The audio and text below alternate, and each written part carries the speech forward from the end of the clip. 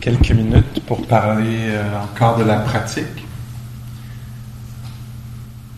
peut-être d'un autre aspect de la pratique. Alors, qu'est-ce qu'on a là, jusqu'à date sur dans notre laboratoire de recherche? Qu'est-ce qu'on a nommé? On a nommé l'expérience des sens, hein, l'expérience sensorielle. Alors, je pense que ça a été clair, là. C'est clair qu'on donne de la valeur à ça. C'est un champ de notre exploration. C'est quelque chose qui peut être connu directement, simplement, à n'importe quelle porte des sens. L'expérience immédiate. Une autre façon de parler de ça, c'est de dire on peut s'intéresser à l'expérience du corps. Le corps, c'est les sens. C'est comme ça qu'il est vécu.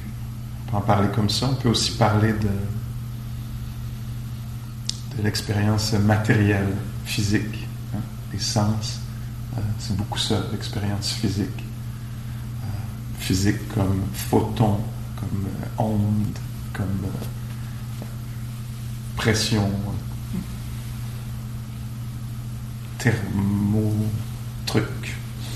thermique, expérience de chaleur et de froid.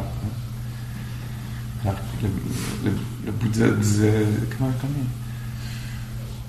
cet aspect-là de la réalité, disait, une autre façon d'en parler, donc cet aspect-là de la réalité, c'est ce qui est touché par le chaud, le froid, les moustiques et les serpents. Alors, c'est le monde physique, là, à travers les sens. Alors, on s'intéresse beaucoup à ça. C'est une façon de ramasser l'esprit qui est éparpillé, puis qui est souvent dans des mondes alternatifs sans le savoir, dans des fictions, dans des mondes créés, le ramener dans le réel. Donc, de le pacifier, puis aussi une façon pour qu'on puisse découvrir ce qui est le réel, vraiment. Alors, l'attention au corps, à la posture, à la respiration, alors différents éléments. C'est pas comme s'il faut être conscient de tout ça dans un moment, là. Mais moi, je pense à ça en termes d'impression beaucoup. Hein? Alors, un pas, c'est une expérience du corps. Le froid, si je suis à l'extérieur ou assis ici, la tonalité de la pièce, ou le picotement des doigts, etc. Alors, le Bouddha parlait de posture, de respiration aussi, il parlait d'activité du corps, que je disais hier, en tournant la tête, elle sait qu'elle tourne la tête, en soulevant le bras pour amener le gruau à la bouche, il sait qu'il soulève le bras. C'est très précis, c'est très délicat, c'est très... puis c'est très tangible, pas dans l'abstrait. Alors ça, c'est un des champs. L'autre champ qu'on a amené, c'est le champ de ce qu'on pourrait appeler les états mentaux, ou les émotions, ou les humeurs. Alors, non seulement on peut être conscient du pas et de la marche, mais aussi de comment est celui ou celle qui médite. Alors devenir conscient de ça, pas réfléchir à ça, autant que d'être éveillé à l'expérience de la bonne humeur, la mauvaise humeur, l'ennui, la curiosité, pour palper, sentir, ressentir ça, pour clarifier un peu quelles sont les façons d'être là, qui sont libératrices, bénéfiques. En anglais, un autre mot qui est utilisé, c'est onward leading. Alors, moi je le traduirais rapidement par libérateur, là, qui nous fait avancer. Puis donc, dans l'action, on clarifie ça pour nous-mêmes. La haine de soi, j'ai toujours pensé que ça m'aidait. T'es donc bien épaisse, t'es donc bien pas bonne, t'es donc bien pas niaiseux, tu l'as pas, tu l'auras jamais. J'ai toujours pensé que c'était une voie intelligente. Onward leading. Là, en étant un peu éveillé, quand ça se passe, je me rends compte que c'est débilitant. Ça retire la liberté. C'est oppressant. Le prix, comme je disais ça hier soir, le prix à payer dans cette pratique-là, c'est qu'on est au milieu de ça. On ne fait pas de lévitement. Quand ces choses-là montent, le découragement, etc., la réactivité, l'impatience, la haine, on est assis au milieu de ça, où on continue à marcher au milieu de cette chose, de cet événement-là. Et puis on est touché par ça, plutôt que sous l'emprise dupe. On apprend à être conscient.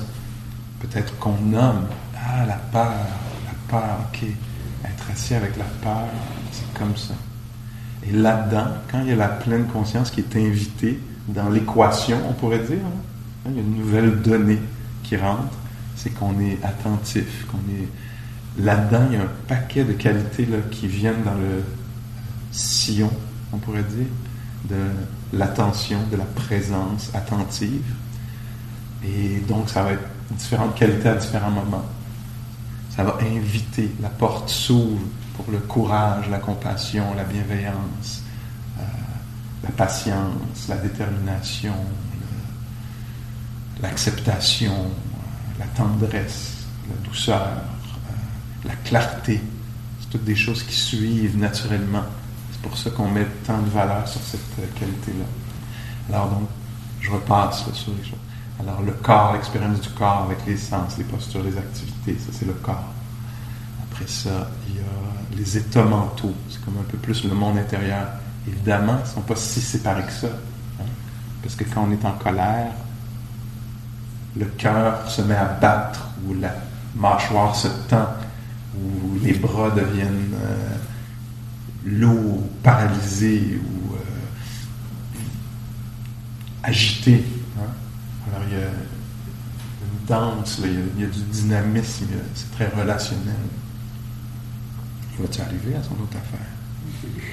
Alors, le troisième aspect que je veux mentionner aujourd'hui, qui était déjà en fonction, c'est là dans notre vie, mais auquel on peut s'intéresser particulièrement dans la méditation, qui n'est pas un obstacle à la méditation, mais qui peut devenir un objet d'intérêt ou de présence ou un objet de méditation, c'est la pensée. Alors la pensée, là, je vais le définir un peu par paroles dites ou entendues, images, en couleur ou en noir et blanc, immobile comme une photo ou une vidéo. De la grosseur Instagram en carré ou plus longue. Qui soit très clair, on voit quelqu'un ou soi-même plus tard, très clairement ou très vague, une impression un peu floue. Peut-être une série d'images diaporalement, etc. Alors disons, là, commençons avec ça un peu. Puis ça vient, bien entendu, pas juste avec ce genre de forme-là, mais aussi peut-être une charge. Certaines pensées sont plus, on pourrait presque dire radiophoniques, là, comme une radio dans le background. Ça peut être des mots précis, on entend des bouts de conversation, des commentaires, ou même ça peut être dans une langue étrangère, comme un genre de gibberish, là, comme un buzz derrière. Mais certaines des pensées sont plus chargées. C'est pas juste derrière, c'est devant. Ça vient avec un... Alors moi, quand je dis ça, mon but, à peine caché, c'est de faire naître en vous la curiosité. Hey, mon Dieu, c'est vrai qu'il y a du noir et blanc? C'est vrai que... Je sais pas, je veux voir pour moi-même, je veux être conscient de la forme que prend mes pensées. Alors c'est un rapport très différent aux pensées qu'on a habituellement la plupart d'entre nous. Est-ce que vous êtes d'accord avec ça? D'habitude, on embarque dans le film. On n'est pas genre, je sais pas, on ne s'intéresse pas nécessairement à la forme dans le film souvent. En tout cas, on va embarquer dans l'histoire. Hein? Alors nous, dans la pratique de la méditation, le rapport qu'on a aux pensées, c'est pas de les suivre, un peu étant dupe de ce qu'il raconte. Là. Ah oui, on va par là, ok, on va par là. Ah, on est rendu ici, on est rendu... Non, c'est plus... Ah, on voudrait croire qu'on est rendu ici, ailleurs, mais on n'est pas. C'est une production de l'esprit. Alors on veut être éveillé à la production de l'esprit. On s'intéresse au processus plutôt qu'au contenu presque, on pourrait dire. Quelle forme ça... Quand est-ce que ça apparaît? Qu'est-ce qui arrive quand ça disparaît? Est-ce qu'une pensée est là, puis est là? Ou est-ce que c'est plus comme quelque chose d'éphémère? Est-ce que ça passe? Ou est-ce que ça flash? Ou est-ce que... Qu'est-ce que ça fait? Comment ça impacte le corps? Quel est le jeu entre les trois? Corps, émotion, mood et pensée. Est-ce que c'est le... Là, je pose des questions, je veux faire attention avec ça. C'est pas pour nous amener vers réfléchir avec d'autres pensées. Hein. Les questions que moi je pose dans la pratique, elles mènent vers le silence d'une certaine façon, vers l'écoute. Attends, est-ce que c'est la pensée qui fait naître l'émotion ou l'émotion qui fait naître la pensée? Alors, je suis très attentif pour découvrir la réalité de ça. Là. Puis peut-être que la réponse ne sera pas claire du tout, qu'il y a un jeu dynamique. Là. Alors, une première pensée qui a créé de l'angoisse que je sens dans la poitrine, faire sortir toutes les pensées qui sont reliées à ce genre de feeling-là. Mais on peut définitivement s'intéresser aux pensées. Donc, c'est pas comme s'il faut arrêter de penser parce que je veux méditer. La pensée est un autre phénomène, de la même façon que si une voiture passe, on pourrait, au début de notre pratique, dire, bon, là, il faudrait qu'il n'y ait pas de voiture pour que je puisse méditer. Puis à un moment donné, on comprend que je peux être là, puis qu'il peut y avoir du trafic ou des sons ambiants dans la pièce, puis qui peuvent être intégrés. Hein. À la pratique, je peux être là, sachant que tout à coup, il y a un être entendant. C'est qu'il y a un bruit de quelqu'un qui se déplace. Puis donc, même ça peut servir, hein, un son peut servir à révéler que je suis vivant. Un son révèle bien qu'il y a de l'être là. Hein. Alors donc, ça devient plus une nuisance, mais plus comme une façon de révéler qu'il y a de la conscience. S'il y a un son puis qui est entendu, c'est bien la preuve que quelque chose en tout cas qui se passe, il y a de l'intelligence. Hein. De la même façon qu'une sensation, on pourrait dire, il ne faut pas que je chante ça, mais non, sentir ça, ça me montre bien la sensibilité. C'est une expérience immédiate de vie. Une pensée, quand elle débarque, on peut, habituellement, c'est ce qu'on fait, partir avec, être pris. Wow, on est rendu à la maison avec le chat et la litière du chat. Oh oui, ok, il faut qu'on change la litière. Pour se rendre compte que non, il n'y a pas de chat, il n'y a pas de maison, il n'y a pas de litière. C'est pas grave, je l'ai changé pareil. J'y ai cru. Puis même, j'ai trouvé des affaires très précises. Hein? Alors, mais reconnaissez-vous, là, en dehors de la joke, reconnaissez-vous comment on embarque là-dedans. Ouais, je t'ai dit ça, puis tu m'as dit ça, puis on va vivre une conversation qui n'a pas eu lieu, qui n'aura probablement pas lieu, mais on va la vivre complètement pareil. Et là, ici, on est appelé à s'éveiller à ça. Waouh! Incroyable!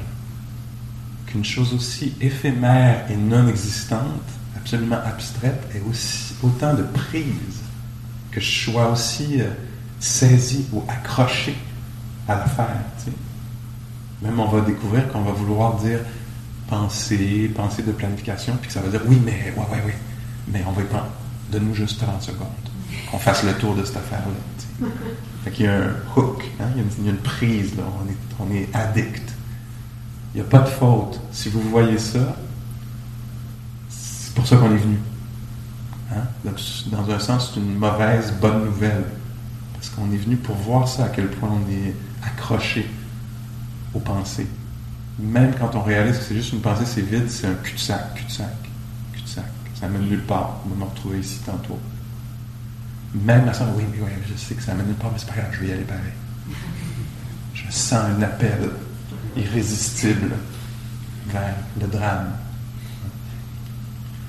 Alors, donc là-dedans, qu'est-ce que ça va prendre? Peut-être un peu d'humour, mais peut-être des fois, l'humour n'est pas le bon ingrédient, là, parce que c'est un petit peu trop chargé, un petit peu trop poignant.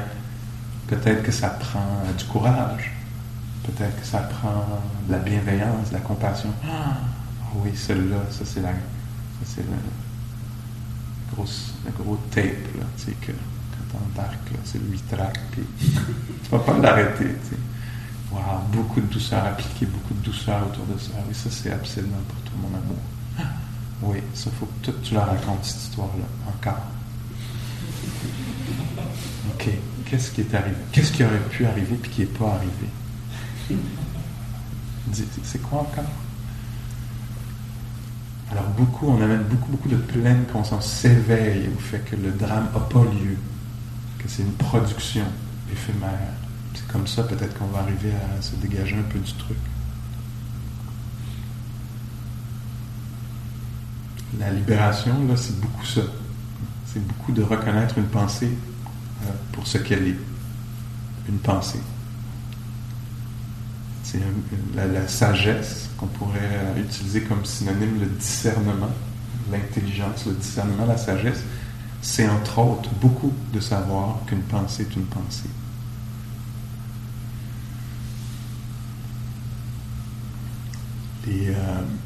Les états mentaux, ce qu'on va découvrir peut-être dans cette recherche-là, dans ces quelques jours qu'on a, que les états mentaux, les humeurs qu'on a, les émotions qu'on a, influencent énormément la pensée. Et la pensée, parfois, ça se présente plutôt comme des perceptions. C'est-à-dire que dans une telle émotion, dans un tel mood, le futur va m'apparaître d'une certaine façon. Le passé même va changer. Le mirage du passé va changer. Hein? Dans la confiance, dans l'apaisement. Je vais dire, mais non, on va s'en sortir, on va trouver une façon de s'en sortir par rapport au futur. Et par rapport au passé, ben, on s'en est toujours sorti. 20 minutes plus tard, découragement, ou 20 minutes plus tôt, découragement, le futur, on s'en sortira jamais. Puis le passé n'a jamais marché de toute façon non plus. Alors on voit comment ce sont des choses dynamiques, le passé, le futur, changeantes. Moi, l'autre, même chose. L'autre, ami, ennemi. Puis ça peut switcher très très vite, là, dépendant de qu'est-ce que la personne fait avec ses pantoufles. Tes pantoufles-là, ami. Tes pantoufles-là, tout à coup, ma perception de toi change. Tu es dans mon espace. Donc, l'altération des perceptions, qui sont une forme de pensée. Alors, c'est intéressant d'être éveillé à ça. Alors, nous, notre pratique, c'est d'être éveillé, de savoir ce qui est produit. Le Bouddha, pour les pensées, utilise l'image de... quelques images différentes que je peux utiliser là, qui viennent du Bouddha. Une de mes préférées, c'est celle de quoi? Est-ce qu'il y en a qui suivent un peu? La réduction de banane. Oui. Alors, le Bouddha nous parle de l'arbre du bananier. Et il dit,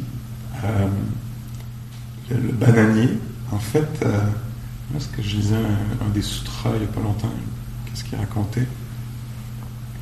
Quelqu'un veut trouver du bois dur pour se construire quelque chose, du bois solide. Il va dans la forêt, puis il trouve un bananier. Gros arbre, grosses feuilles énormes, grosses fleurs, gros fruits, avec la hache. Chop, il trouve même pas en anglais, ça s'appelle, dans le texte, c'est écrit sapwood, c'est comme le bois vivant peut-être, je sais pas c'est quoi la traduction exacte. Là. Il trouve même pas de bois, il trouve même pas de bois. Non seulement il trouve pas de bois dur, il trouve pas de bois mou non plus. Au cœur du bananier, le bananier c'est une herbe, on pourrait dire, je pense, je sais pas si c'est dans cette notre botaniste là. OK, alors c'est une herbe. Il n'y a rien de dur au milieu de ça. Pourtant, Mais en son cœur, rien. Puis c'est composté, ça, aussitôt. Donc le Bouddha disait, nos pensées, c'est un peu comme ça. Tu sais, t'es assis là, puis là, tu pars. Ouais, mais le reste de ma vie, grosse production de bananes. Puis ensuite, qu'est-ce qui arrive, genre 20 minutes plus tard, ou 10 minutes plus tard, 30 secondes plus tard, ça dépend là, de la force du truc, tu sais. Ça tombe au sol, puis la cloche sonne, ou quelqu'un tousse, ou je sais pas quoi, puis là, il n'y avait rien au cœur de ça, il n'y avait rien de dur, d'essentiel. Pourtant, on a complètement acheté le truc, on dirait en anglais. On est embarqué dans l'affaire. Ouais, ça c'est de la matière solide. T'sais. Alors on est appelé dans la pratique, puis c'est pour ça que la forme est si simple. On n'est pas occupé, là, on n'a pas 150 affaires à faire. Là. Imaginez, on pourrait-tu vraiment faire une étude de la pensée s'il fallait monter un mur, passer en dessous des cordes, rentrer dans la boîte, sortir de l'autre bord, sauter sur un vélo, traverser un lac avec. T'sais, on n'aurait pas le temps de faire cette exploration-là, mais là c'est simple, on est juste assis, puis on marche aller-retour. Ça nous permet de faire ce sport extrême-là, de naviguer les pensées, les émotions, les sensations, etc., puis de découvrir dans quel monde on vit.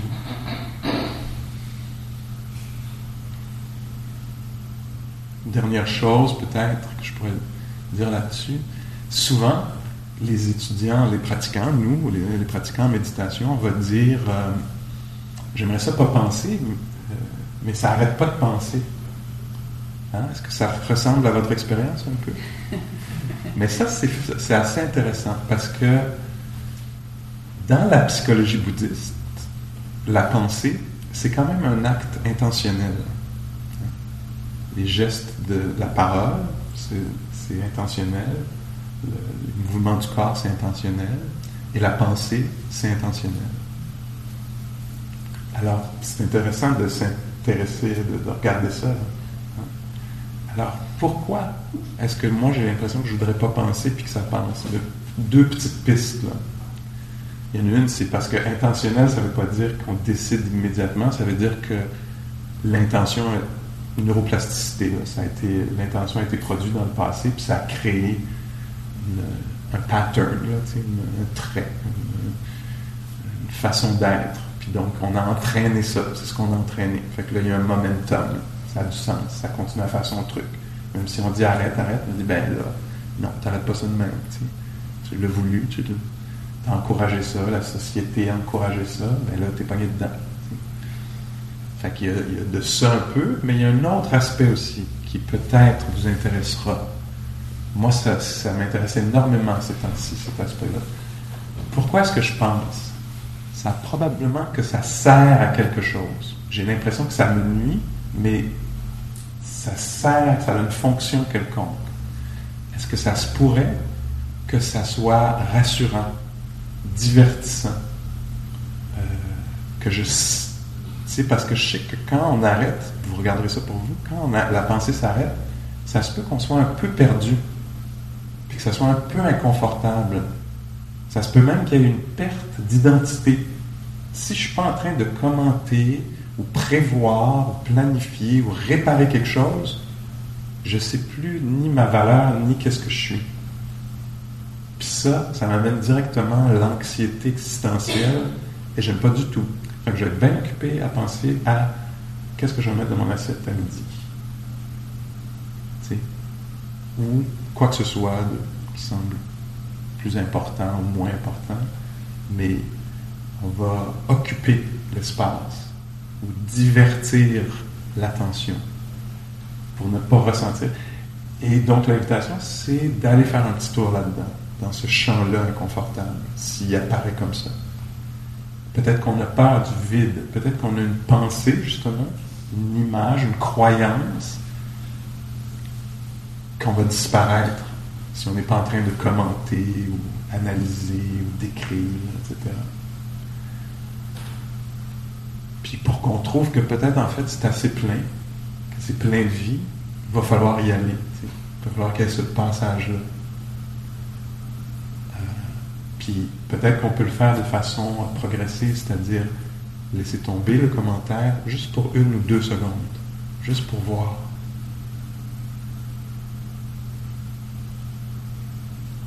Qu'est-ce qui arrive, tu sais. Puis peut-être, qu'est-ce que le petit prince fait avec le renard? Il l'apprivoise, peut-être apprivoiser ce champ-là de l'expérience. Peut-être qu'on a une croyance que être, ça veut dire penser à quelque chose. Hein, qu'on a associé les deux, que la nature de l'esprit, c'est de penser. Peut-être que la nature réelle de l'esprit, c'est pas nécessairement de penser. Peut-être que penser, c'est une des choses que l'esprit peut faire, mais c'est peut-être pas sa nature exacte. T'sais. Peut-être que c'est de connaître, de faire l'expérience des choses.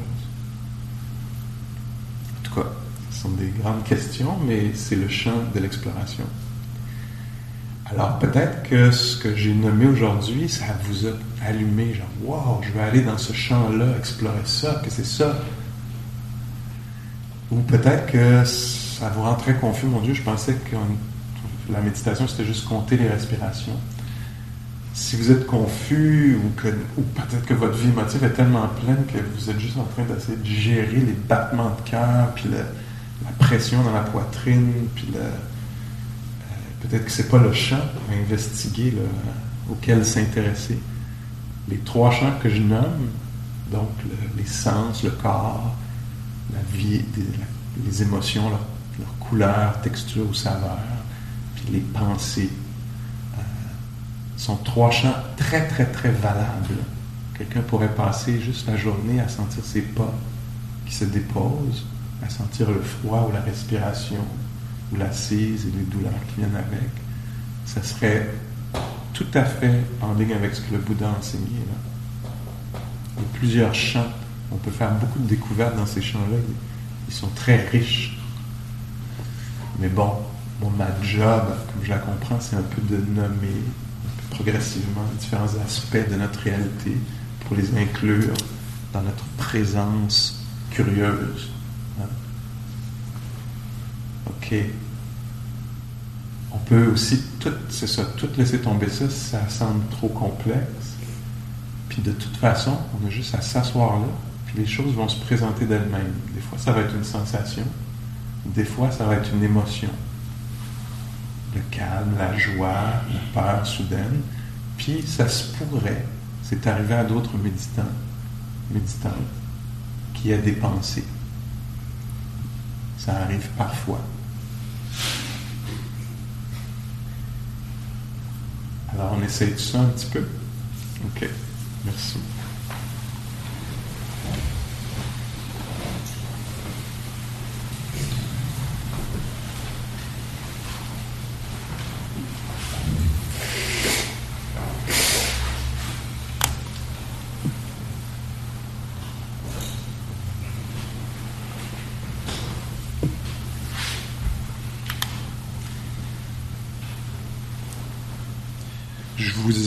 Je vous invite à ne pas vous raidir, le genre, faut que je fasse bien ça, il y a tellement d'affaires à attraper, c'est pas du tout comme ça. On a toute la vie, en fait, puis même si on pense à la cosmologie bouddhiste, on a plusieurs vies, fait que ça va.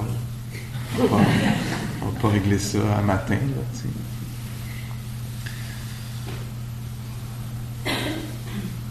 Puis donc, on peut se détendre, puis permettre à ce qui est vivant de se révéler.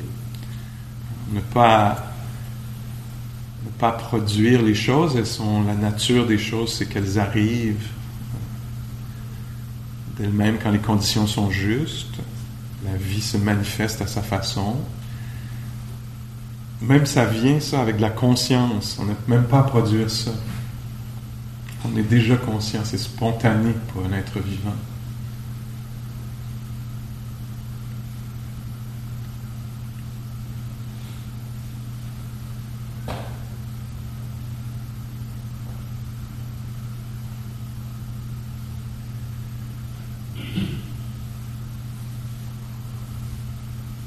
On découvre qu'il y a un corps qui est assis,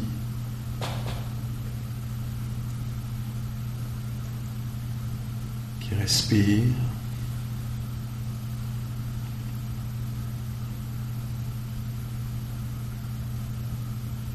qui est sensible aussi aux oreilles, qui entend.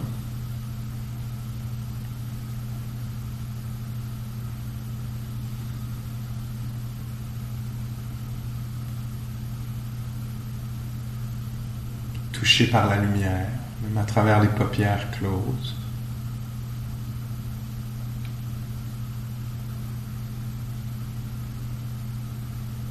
Donc, qui ressent.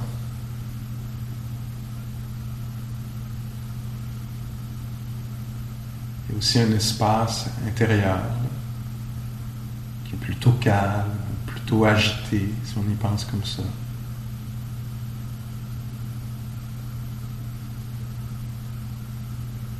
Dans lequel il y a peut-être peu d'énergie, ou beaucoup d'énergie, ou juste assez d'énergie.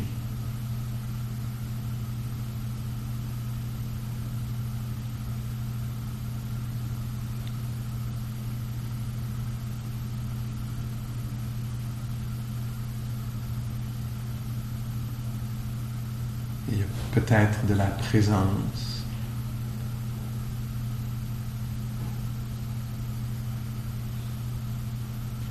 Qu'elle soit pleine, comme dans pleine conscience.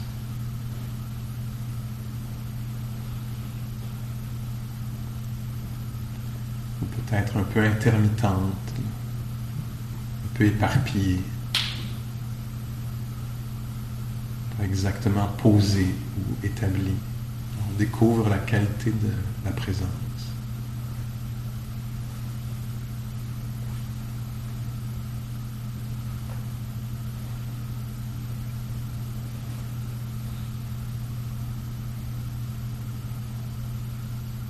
C'est possible que dans cet espace-là, une pensée surgisse, apparaisse, naisse. Une image, un commentaire, une parole dite ou entendue. Si c'est le cas, on pourrait s'intéresser à ce phénomène-là, la naissance d'une pensée.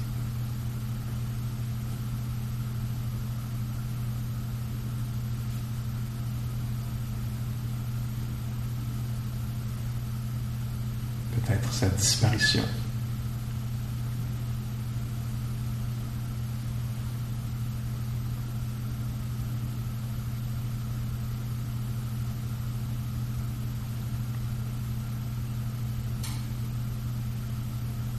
Qu'est-ce qu'il y a entre les pensées?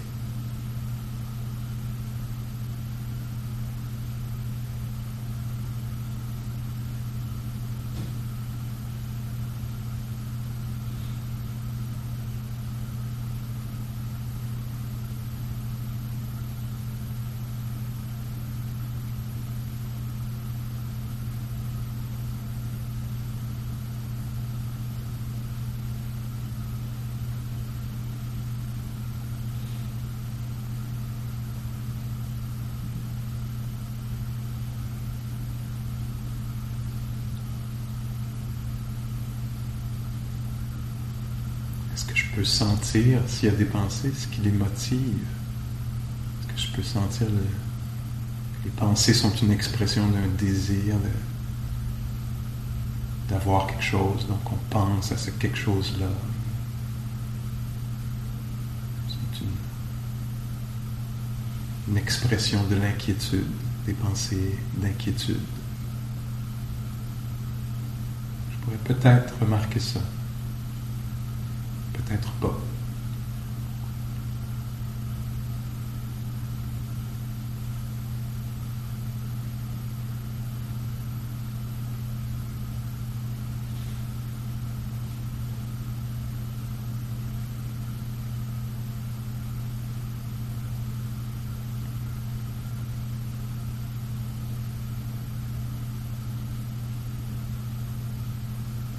Notez juste l'apparition puis la disparition d'une pensée. Déjà une très bonne façon de faire cette exploration ou recherche.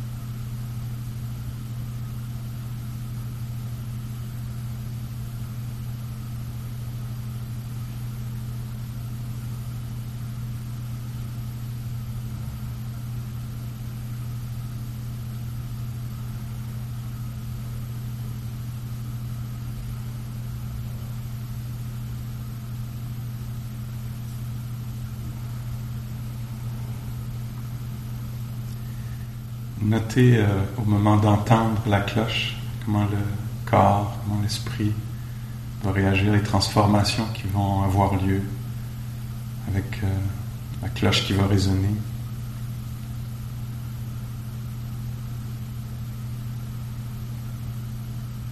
Ou même déjà, qu'est-ce qui se passe dans l'esprit, dans le corps, sachant que la cloche va sonner. Est-ce qu'il y a une attente tout à coup qui n'était pas là juste avant?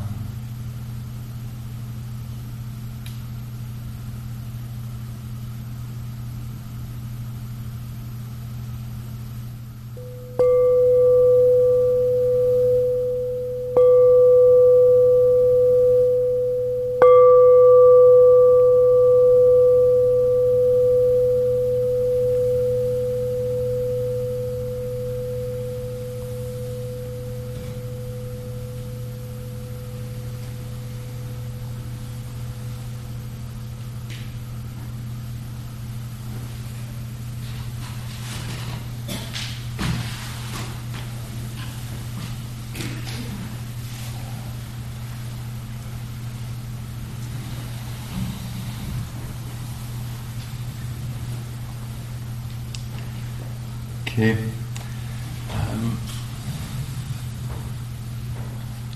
Alors, ce matin, on commence les petits groupes de rencontres. Vous avez peut-être vu sur le tableau, sur le centre des communications, là, que Anaïs a fait un horaire avec les rencontres. Donc, allez voir si vous ne l'avez pas fait tout de suite là, parce qu'il y a un premier groupe là, dans 5 minutes. Alors, peut-être vous êtes déjà identifié, vous savez. Alors, en sortant à droite, passez les toilettes, passez la salle à manger, passez la salle où les gens font le yoga ou la marche. Juste passez ça à droite, il y a une pièce qui est la salle numéro 4. Et c'est là où on va se rencontrer. C'est une rencontre de 45 minutes environ.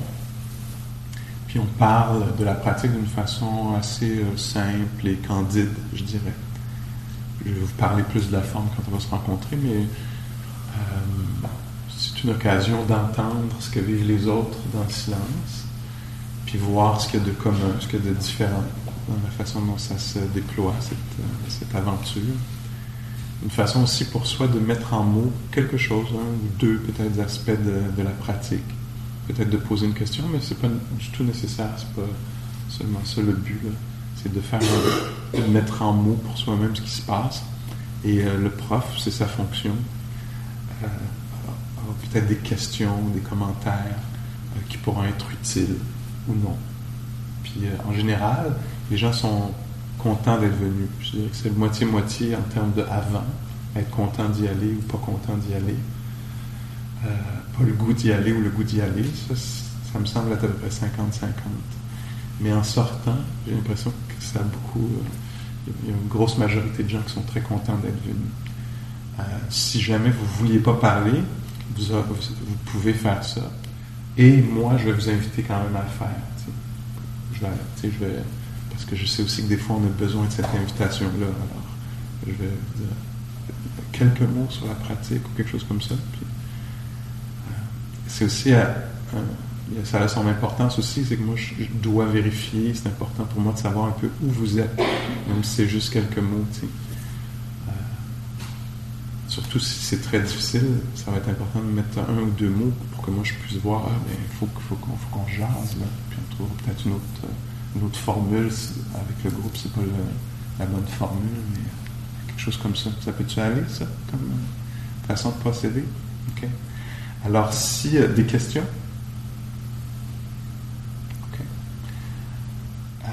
Regardez bien, c'est vraiment un endroit là, où la pleine conscience est vraiment invitée quand vous regardez le tableau, parce que on peut facilement penser que moi j'ai pensé que c'était écrit samedi, puis que en fait c'était vendredi, ou que c'était à 10h30, mais en fait j'avais pas bien regardé, c'était à 11h30. Alors ça vaut la peine de ralentir quand on arrive devant le tableau, puis parce que souvent dans la vie on fonctionne avec des idées préconçues un peu, tu sais. On n'a pas toutes les on pense qu'on a compris, puis en fait on n'a pas bien. Moi ça m'arrive très souvent en tout cas. Fait que, regardez bien. Puis peut-être ce qu'on pourrait faire, c'est que les gens qui ont un groupe maintenant, on pourrait les laisser sortir en premier. Parce que c'est bien qu'on n'ait pas à attendre 10 minutes avant de commencer. Alors, les gens qui ont un groupe maintenant, on pourrait les laisser passer. Puis ceux qui ne savent pas s'ils ont un groupe maintenant aussi, pour aller voir le tableau. Puis le prof, pour qu'on atteigne tous la salle de rencontre. Puis sinon, c'est la marche méditative. Alors, peut-être juste un mot là-dessus, parce que ça peut facilement tomber dans le background, alors que c'est central dans l'expérience. La marche, on peut marcher à la vitesse. L'idée, ça serait de marcher au rythme qui va maintenir l'intérêt et la présence. Hein? Fait que si on sent qu'on est obligé de marcher comme un zombie, puis que notre esprit, ça donne rien, c'est pas, des fois, il s'établit une culture de marche très très lente pour être conscient. C'est pas obligé qu'on ait les yeux fermés puis qu'on soit assis. C'est pas obligé non plus qu'on procède lentement. Alors, essayer de voir une des façons classiques que moi j'ai appris la marche, qu'on m'a enseigné, c'est en 3 rythmes. Alors, sur 45 minutes, ça veut dire que je peux prendre 10-15 minutes pour marcher un rythme plutôt régulier, sentir le corps dans l'espace. Puis après ça, après 10-15 minutes, ralentir un peu, puis sentir peut-être juste les jambes. Puis dans les derniers 10 ou 15 minutes, ralentir vraiment, puis sentir les 3 parties si on le divise en 3, là, du pas, c'est-à-dire lever le pied qui quitte le sol, le pied qui se déplace et le pied qui se pose. Alors là, c'est plus lent. Mais en tout cas, je veux vous donner la permission de marcher à la vitesse qui est la bonne pour vous. L'idée, c'est d'être conscient, pas d'être parti.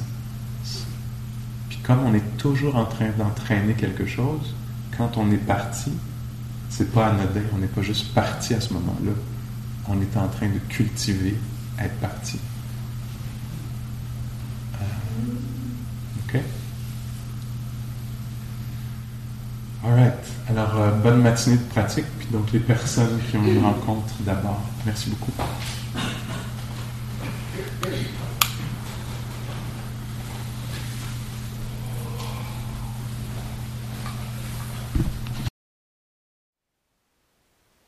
Thank you for listening.